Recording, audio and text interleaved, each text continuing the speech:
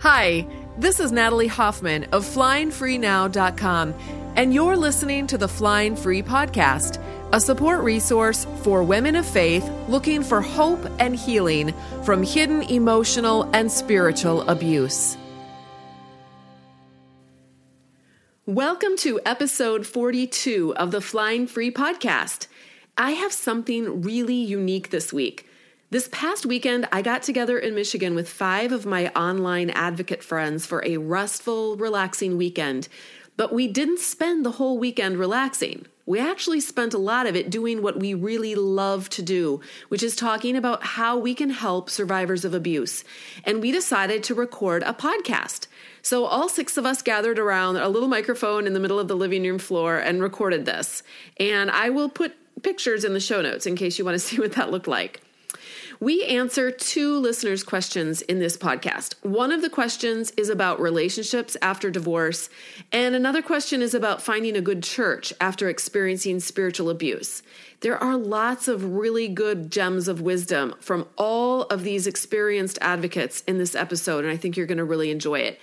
If you listen to this episode and you realize, boy, I have a couple of questions or a question that I would like to ask, you can do that. If you go to flyingfreenow.com/podcast, click into any of the podcast episodes and you'll see a link that will take you to a place where you can record your question and we will answer it in an upcoming episode. All right, this episode is sponsored by the Flying Free Education and Support Group, which offers a safe community along with education and coaching tools to help women of faith heal from emotional and spiritual abuse. And you can learn more about that at joinflyingfree.com. So without any further ado, let's meet our guests. Hi, everybody. It's Rachel, the Community Support Director for Flying Free. You guys have heard me here before. It's great to be up here in Michigan with all these ladies. Hi, I'm Sarah McDougall, and I am a blogger and abuse recovery coach, and I also write books on training churches to respond better to abuse.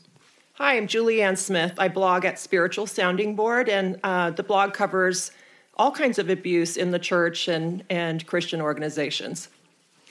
My name is Becky, and I am a thriver. I am out of my marriage for 5 years now, and I am remarried for several years to a wonderful man, and I've used a lot of Natalie's resources. My name is Kim, and I am part of Flying Free also. I am a thriver. I've been separated and divorced from my ex-husband for 3 years now, and life is good. Okay, we are going to play the very first question. We've got 2 questions today. Here comes the first one. I would like to know how you can tell in a dating relationship if you are dating an abusive person. Okay, I just think it's important to, before we get into this, to make note of the fact that 3 of the women sitting around this microphone right now are engaged to be married. So they're out of their abusive relationships, their prior relationships, and they're going to be getting married they're in new relationships, and then they're going to get married. One of them is getting married in 1 week. So we're super excited. And that is our very own Rachel. So we're so excited for her. Another one, then 2 of us have been remarried for 2 years or longer. And one of us is in the process, during the divorce process. So she's not moving on to a new relationship at this point. So that is a perspective that we're coming from. And one of us had a question. Okay, so if I'm coming from my frame of reference, from my current relationship now, I'm just wondering, Rachel, what do you think? If you have to ask this question, if your current dating partner is what the red flags are, I'm wondering if that might be a bad sign. Well, it could in and of itself be a bad sign for sure. I do have to say it's tricky because for me, my awareness level is set so high that I'm looking for anything that could possibly be a red flag. And so I honestly probably overthink it a little bit too much. So it's finding that balance is really key. But for me, just the fact that my now fiance treated me with so much kindness and respect. And if you see actions that are not within those boundaries, that might be a red flag for sure. And I would say I'm one of the married gals. And when I started dating my now fantastic husband, I was really worried about love Y'all bombing. should see the blush in her cheeks, girl. But I was married to an abuser who had never paid me a compliment before. So here's this new guy, and he starts saying things like, "You're beautiful, you're wonderful, you're so smart." And I actually overthought it and was super concerned, like he's love bombing. But my gut response was, he's a safe man. And so I think I had to be really careful not to overthink and be worried that every man was an abuser, and to trust my gut. And then the number one thing I did is watched his relationships with everyone else. He had people really respected and admired him, not because he was some fake and some charming guy. It's because he was just true and honest. And kindness was his number one character quality that I respected. I think that this is Sarah, and I'm one of the engaged girls. I think that one of the really important things is to remember that confusion and fog are signs of an abusive relationship, an emotionally abusive relationship, period. If there isn't clarity, if you don't know exactly where you stand, if there's this circular conversations and you're living with this word salad kind of thing, or off again, on again, you're not really sure, those are all red flags, big, big, big time red flags. And so I would say that one of the hallmarks of a really great dating, engaged, married relationship is peace and harmony and clarity. Because I would have to say that the person who is amazing, who is in my life now, has never once left me wondering where he stands or how he feels. And I've had people in my history who are vacillating all over the place and off and on, and just never knew when the other shoe was going to drop. And here's what's tricky. That feels like passion sometimes with people who are used to unhealthy relationships, like I was, like always with the thrill of the chase, and like, if I can just win him over, if I can just wear the right outfit or say the right words, he's going to love me. And it feels like such a romantic thing, and it's not. So sometimes the kind, respectful man, like my fiance, it can feel like, oh, like, do I really love him? Because I'm not like falling all over the place trying to make him love me, you know? Like, so it's just a total rewire, total shift. The peace and the comfort of knowing where you stand is so critical to have when you're in a good relationship. Like, that's going to be a really big characteristic.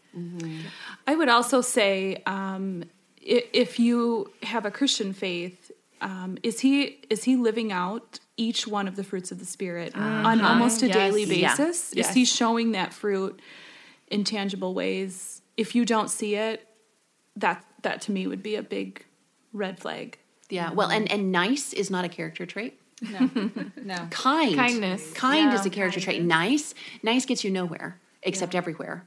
But What's then there's the strings difference, do you attached. think? Well, I think nice is a tool that you use to get people to do what you want.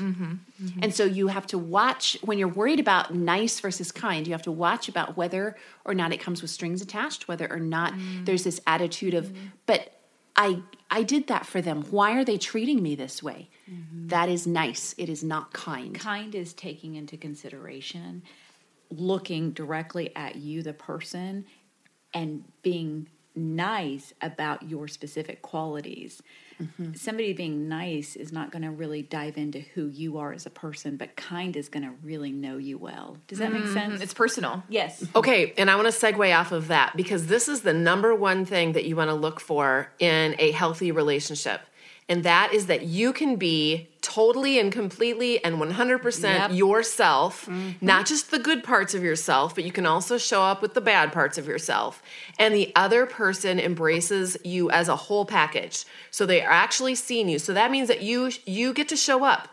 So if you're feeling like every time you show up and you have a different opinion from him, or you want to do something different from him, and you can tell that he is chaffed by that, that's a problem. That's a huge red flag.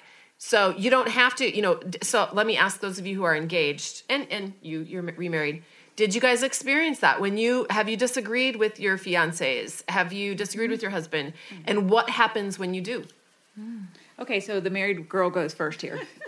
So we have, yes, greatly disagreed. But what I found the difference between an abuser and a healthy man is, number one, the issues at hand were always things outside of our marriage. They were not inside our relationship. And then when we were confronted, and I'm talking like it could be exhaustion. I know there was a point where we were moving and we had a terrible time with the closing of the house being moved, and then we didn't know if we were going to be homeless for a few days because the dates were so far off, and it was just frustrating and overwhelming. But when we both were at the point of frustration, we never lashed out at each other, and each of us looked at each other and said, I know. Like, I know it's hard. I get where you're at. Teamwork. Yes, and it's totally okay. And but with an abuser, an opportunity for stress, an opportunity for frustration is only a tool to further the abuse. That's a big difference. Excuse to lash out. Yeah. Or in your, for me, my first marriage, in my frustration, and I mean, I sometimes look back and can't believe the frustration I lived with now that I'm in a healthy relationship, and I would lose my temper. And then that would be therefore cause to say, "Oh, see, you're the problem." So it doubled bound me to an even worse situation. Right. I think a huge part of it is just being able to say, "This is how I feel about something," and there's no price to pay. Yeah. There's no hell to pay for you having your own opinion and being an autonomous person. I love how you've really stressed that this weekend, Becky. But just, this is how I feel. And they're like, oh, okay. That's great. Yeah. It's welcomed. It's safe. It's welcomed. Yeah. And it's safe. A safe space. You have that safe space. I think if you feel afraid, and I know, Natalie, you were saying if you share a less desirable part or a different opinion and they get upset, that's obviously a huge red flag. But I think if you feel afraid to share that, like instinctively you keep back parts of yourself that are different from him, even if it's not a bad part, it's just a different part, that tells you it's not a safe relationship because you're instinctively scared to actually say who you are and what you think.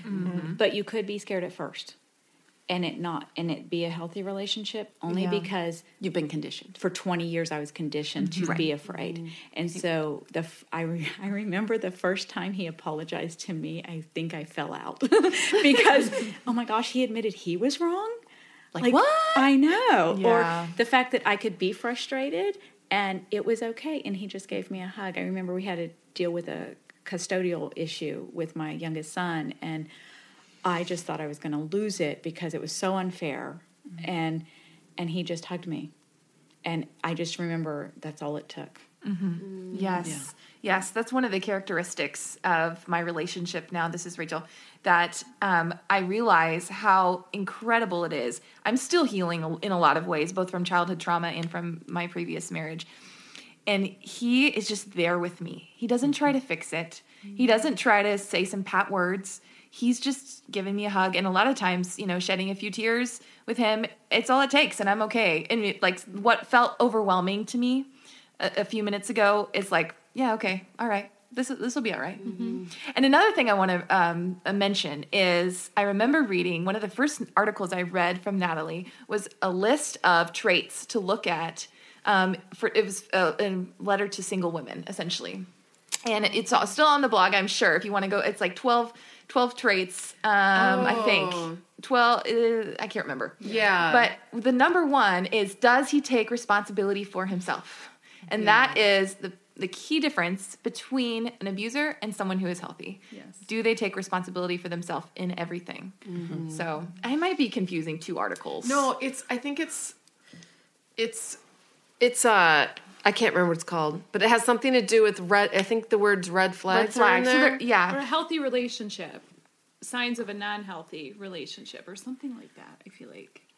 I don't know. Does anyone read my blog out there? I bet you guys could put it in the show links and find it. There's lots of good Do you know why it's so freeing? When he accepts responsibility, we are no longer shouldering to All of it. responsibility. Yes, Yes, exactly. You're just responsible for yourself, and it's like, it's so easy. It's amazing. I know. That's all I have to do. It feels so free. Yeah. I want to throw out another category of red flags that, especially for younger women, I think, like late teen girls, early 20s, like if it's your first relationship, I think sometimes if we've already been married and been through it, we might have our own list of red flags. But when you're really young, somebody who pushes the boundaries can seem super exciting, right? And risk-taking behaviors can seem like adventure and excitement and spontaneity, and this is never going to be boring. But really, a lot of the categories of risk-taking behaviors are highly self-centered and low in empathy. So if someone doesn't care that they're driving recklessly and taking the lives of their passengers in their hands and breaking the speeding laws or whatever, I mean, that's someone who doesn't care about rules and someone who thinks that having fun is more important than being safe. That's a huge red flag.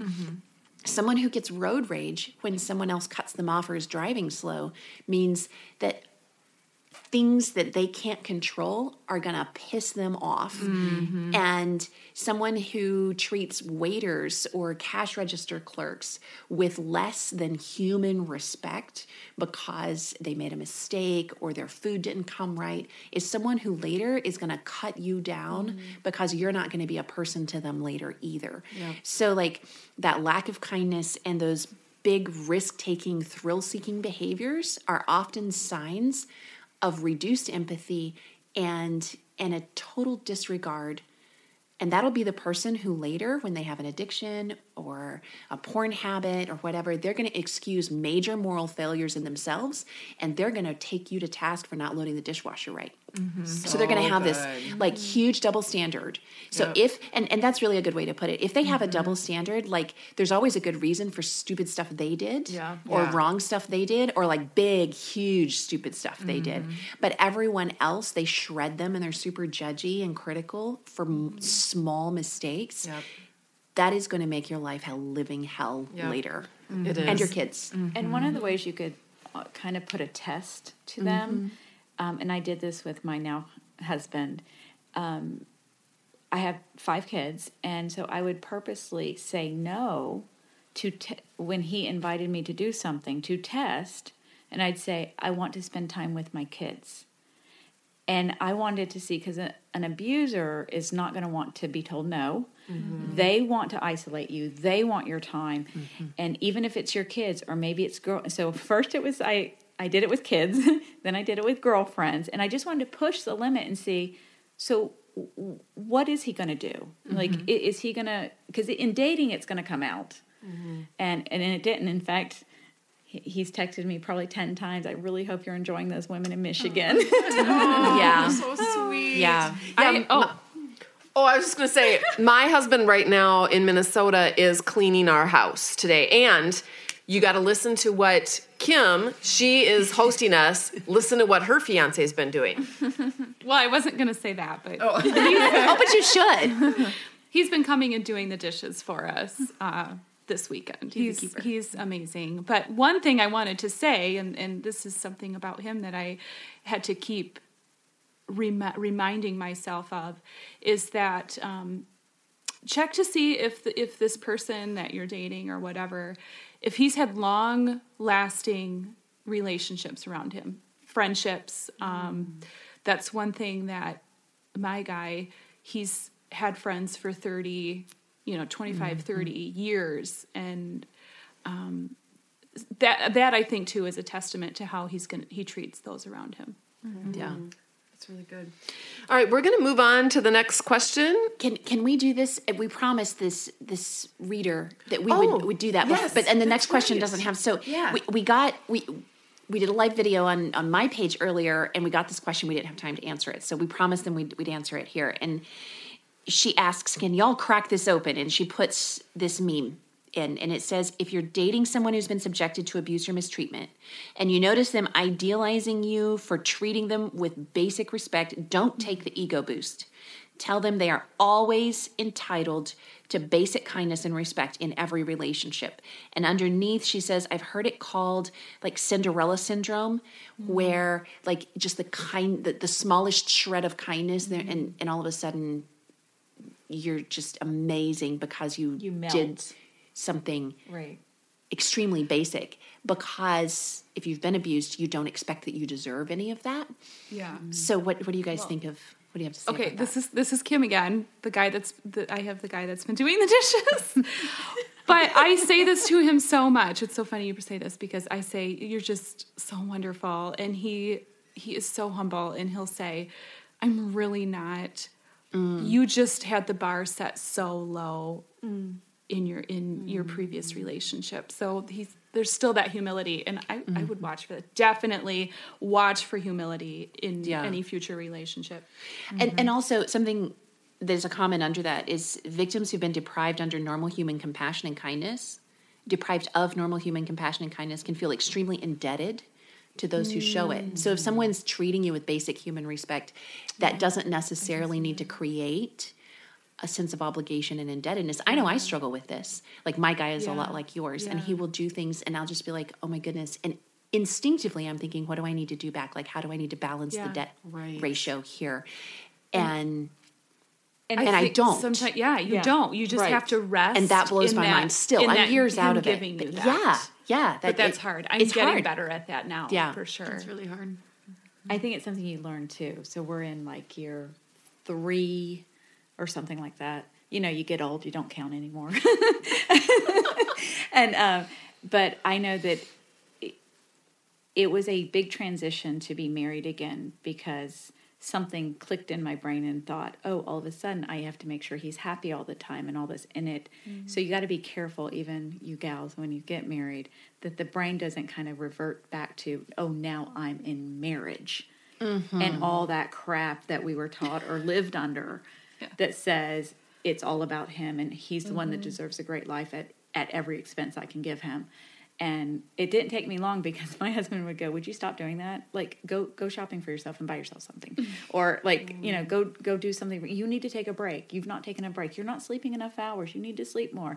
And so it was neat to go from, it was just another step of learning healthiness. Yeah. Beautiful. Okay, we're going to listen to the next question now. Hi.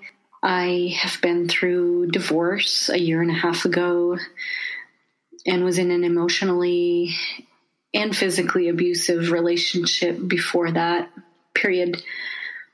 I think my biggest struggle right now is trying to figure out how to get back into a church, period.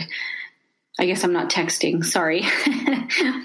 I would like to be involved with a church family again, but due to the emotional trauma that came as a result of trying to get help from addictions in the family and then having it destroy my marriage, I don't trust the church anymore. And I was shunned by them. And I know that you, Natalie, have explained some similar things that have happened to you, and maybe I've missed it somewhere on your website, but I just I gag when I go to church. I don't want to listen to the messages. I feel like people are fake and they don't really want to help. They just want you to do all the right things. And hi, this is Julianne. I'm blogger at Spiritual Sounding Board. So spiritual abuse is my area of expertise, I guess. You are in a really difficult place. And from the sound of your voice, I sense that you haven't fully gotten over the trauma that you experienced. And I believe you, and it sounds really, really painful. So the first thing I would encourage you to do is to reach out to people who are safe, who understand spiritual abuse, read about it. There are a couple of books online that are available for free. you can contact me. But really work on your healing, because spiritual abuse, it just really cuts to the core. Now, another issue, now I just started back to church recently, and I'll tell you what I did. I Googled churches near me, and I literally looked up every church, and I pored over their website, and I was looking for things like how they view women. I'm now egalitarian, so I didn't want to go to a church that has a power over situation of husbands over wives. I looked at their beliefs on marriage, on remarriage. I looked at how they handled addictions, or if there was anything mentioned like that. I saw if they were involved in the community or not. You can get a really good picture of a church just by going to their website, and you can weed out a ton. So that's the first thing that I would recommend. Then what I also did was I went to a meeting that they held to ask questions about the church. So I brought my list of questions and just ran through my list. And you want to have them answered. You want to have most of your concerns answered. How are you going to deal with abuse? How are you guys going to deal with addiction? What are your beliefs on remarriage? What are your beliefs on domestic violence? Where's a woman's place in a church? Those types of questions are kind of like what I was asking. So do that. And you don't have to be settled. And, you can try out a church for a little bit, tell the pastor, hey, you know what? I'm just going to hang for, maybe a few weeks. I'm just testing the waters. See what happens if you say, I was really harmed in the church. How do they respond to that? Are they going to be sympathetic? Or are they going to say, what did you do to cause it? Or, you're going to get a feel by their response. Are they empathetic? Are they encouraging? Do they and say, boy, that is really tough. I want to do whatever I can do to help you. That's the kind of stuff that you need to look for. It is possible to find a safe church. It is hard when you've gone through it, but give yourself some time. And another thing I would say is also don't guilt yourself if you haven't gone to a church right away, even for a year.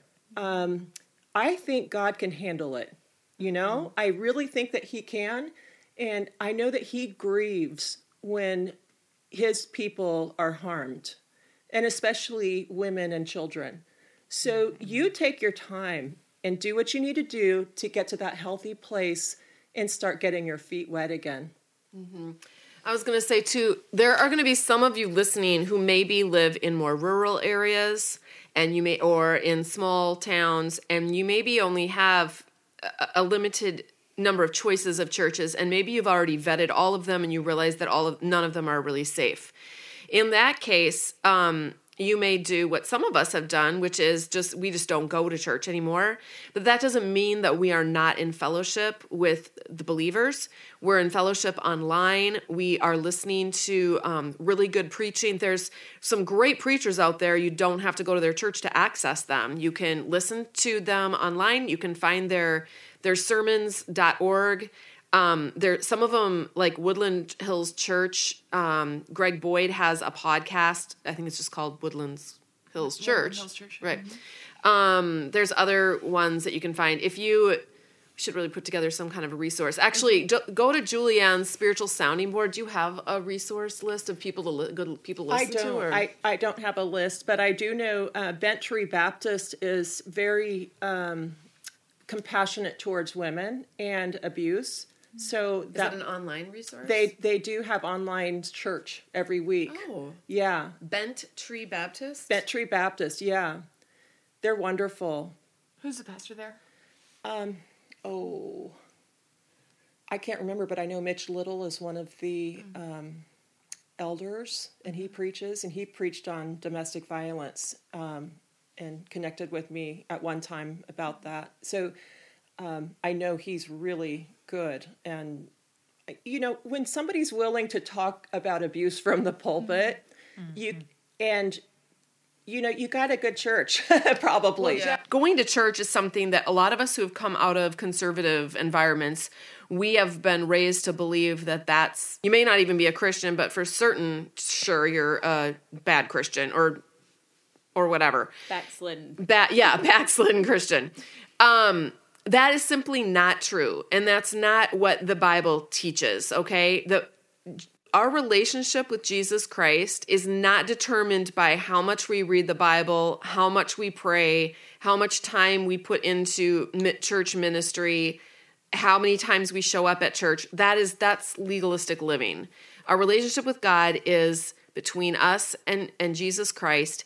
And you can actually have, quote unquote church in your living room or at a coffee shop with a Christian friend. Yep. You can worship God all day long with your earphones or whatever they're called. Earphones? Earbuds. You can read your Bible on your own. You can do a Bible study on your own. So I just think that we need to start changing our paradigm of what the church, the global church of Jesus Christ actually is. There's a lot of people in this world on planet Earth who don't go to a building on Sunday mornings. That's a very American, idea of how to do church. And we just have to kind of open our minds up to a more organic idea of what church is. I'm not, believe me, I'm not dissing church or anything. And why don't you go around, and I'm sort of blabbing now, go around and say how you've maybe handled this whole thing. Do you go to church? Do you not go to church? I'll start. Okay. So I'm Becky, the married one, still in love. No. So we're talking about church now, Becky. Okay. So I will tell you, as I was listening to these gals talk about church, I was instantly reminded that I think the doctrine of going to church on Sunday was so steep in me that the Lord had to use years before I divorced to actually wean me off of that, because I was put in a position to travel about 7 months out of the year, and I couldn't go to church on Sunday. And I just felt like there's no way I could be a Christian, but yet I had to put food on the table for my kids. And I just remember very vividly the Lord saying at a point of very low thinking, problems in my life, which were really my abuser's problems, were because I wasn't going to church. And, ticking off all the check boxes of Christianity. And the Lord just said, Becky, sojourn as Abraham did. And for 7 years, that's what I did. The one thing people can never take from you, as Corrie ten Boom said, is the power of prayer. They cannot take away prayer. So you can commune with God all day long through conversations. Lord, I thought this. What do you think? Is this the right way of thinking? What verse do you want me to study today? And so today I do not go to church currently. I'm not going to say if that's a forever condition, but I do live in a rural community. And when I attend church, I am triggered often by their second-class submissive doormat theology that runs rampant in the South. And so I have not been able to find a place that I feel comfortable with. And so what I do is I have great friends who are Christians, and I have an online community, and I read a lot of theology books. And what I love about being away from the church is that it has allowed me to think questions that if I was in church I could not think. And it has given me a bigger view of God, a bigger view of his love for women, and an understanding that he created me completely equal. And I know we say that, but I don't know that we really know what that means. So that's me. Thank you. Okay. I speak at a lot of churches, so I'm in church often, and I take my children to church as well because I want them to have an experience that is untainted with some of the things that I have been through, and I think that's important to them. It's where a lot of their friends are and so on. But what I can say is that the 1 year that I experienced the most explosive spiritual healing and growth was a year when I decided I had faced a big personal loss, and I realized that if I didn't get out ahead of it, I was going to spiral down, and I was going to get really discouraged, and then I was going to have to pull back up out of that place. And so I started thinking, how can I, and this is after I had been a single parent for a while, so this was not my divorce, this was something later. And I remember thinking, how can I get out ahead of this so that I am closely connected with God and that I stay strong? So what I did was I asked 2 or 3 of my girlfriends, I said, I have this radical idea.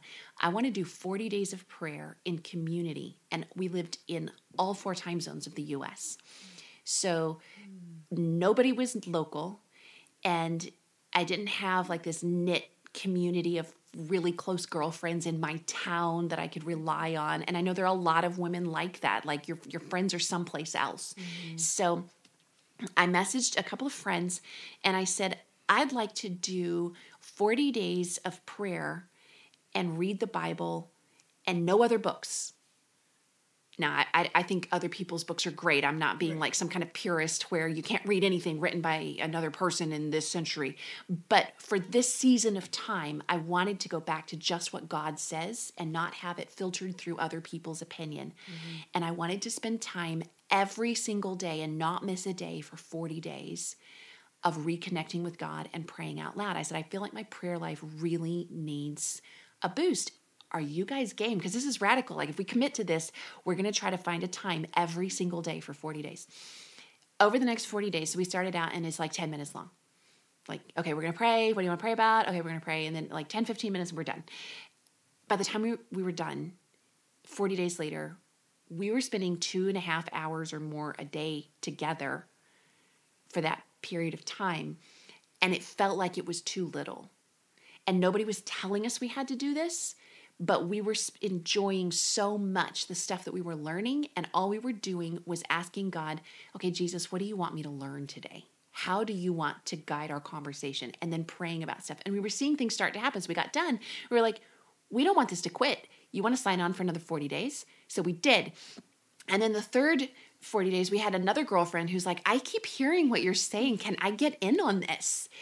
And it mushroomed from there.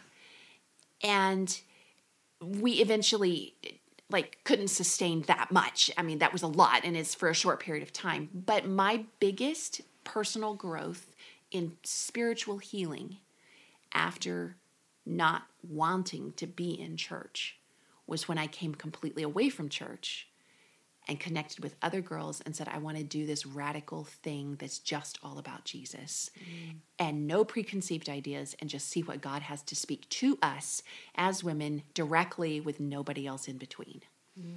And that was really life transforming. Wow. I love that. I was thinking That about was maybe worship. putting an advertisement for my book right after you say, we didn't read any books. We only read the Bible. And then I thought maybe I'd put my ad for my book right You should do that. But you know what? If you do that, can you put an ad for mine right after that book too? But and just coming away from what everything that is contrived that we're told worship is supposed to look like. Right. And saying, okay, you know what? Me on the phone with a girlfriend praying for our kids together, that can be worship too. Yeah.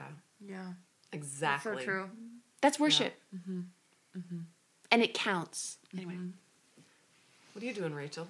Yeah, so my experience with God was I've been a Christian since I was really little, but I was always so wrapped in shame because I had a marriage that sucked and my family didn't look like anything that the other people in my church looked like as far as when I was growing up.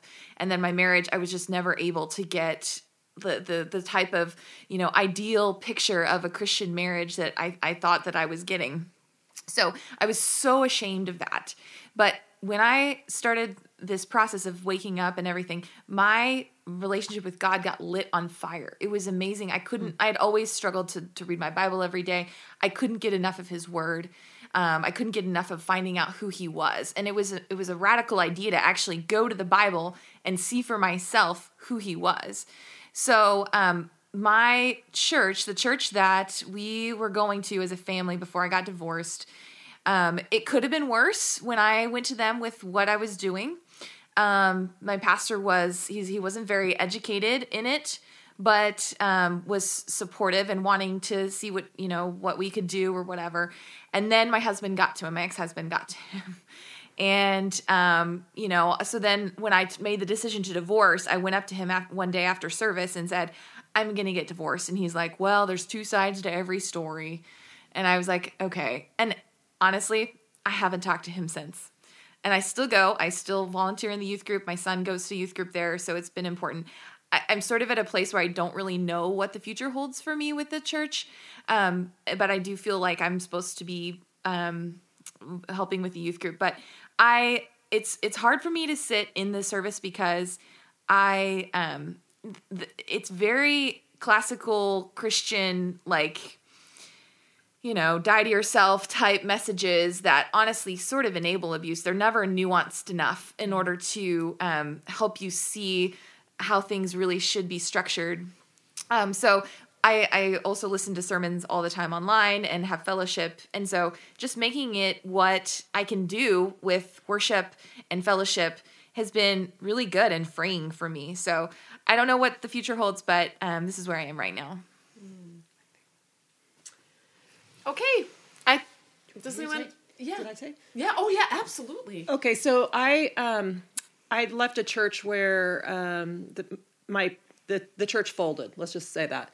And so I already explained. This is Julianne. I already explained how I went through the website and stuff like that. But my church, I'm just so thrilled because I've been able to go to coffee a couple, maybe 2 or 3 times with my pastors and just share my heart. I ask them, what are your goals? What are your visions for the church? How can you see me used in ministry? Because I would like to be a part of that. And I just like what I hear. And they are so interested in people who are oppressed. They are interested in people who have been harmed by the church. I mean, they're speaking my language. It's kind of like, how in the world did I find this? But to me, that's church. When you are seeking people who are harmed and, in the community and also in the church. So to me, our heart and our core aligned together. And so I'm really excited about that. I mean, I know there is no perfect church, definitely. But to me, this church has everything on the table that I'm looking for, and they're open and honest and humble too. Mm-hmm. And I've actually been pretty excited about some of the messages. I've seen how they're applicable to me in my life, and it's like, this is so refreshing. So there is some positive stuff if you look hard. Mm-hmm. Maybe it's not in your area, but maybe it is online. So that there is that possibility. And one thing that you could do is like, oh my goodness, Natalie was saying, you could have it at home. I know of a group of about 20 people, and it's husbands and wives and singles, and they get together. I think it's once a month, but then every other week they do a community outreach, and they're helping the domestic violence shelter. So they're being the hands and feet of Jesus in the community. So, that's a really cool option as well. Yeah. And to me, that's church. Yeah, absolutely. So anyway, I just want to leave you with some encouragement. You can find hope and peace at church. We should always be on guard, but we want to keep that in balance as much as possible. So, yeah. You mentioned two books that you said were free online. Do you know the names of those, or could we put those links in the show notes maybe? I think The Subtle Power of Spiritual Abuse and Is that free though? I think there's 2 of them that are free. I have them on my website on the resources. All right, I'll link to those then in the show notes. All right. Well, that's it. Thank you so much for joining us today, and until next week, fly free.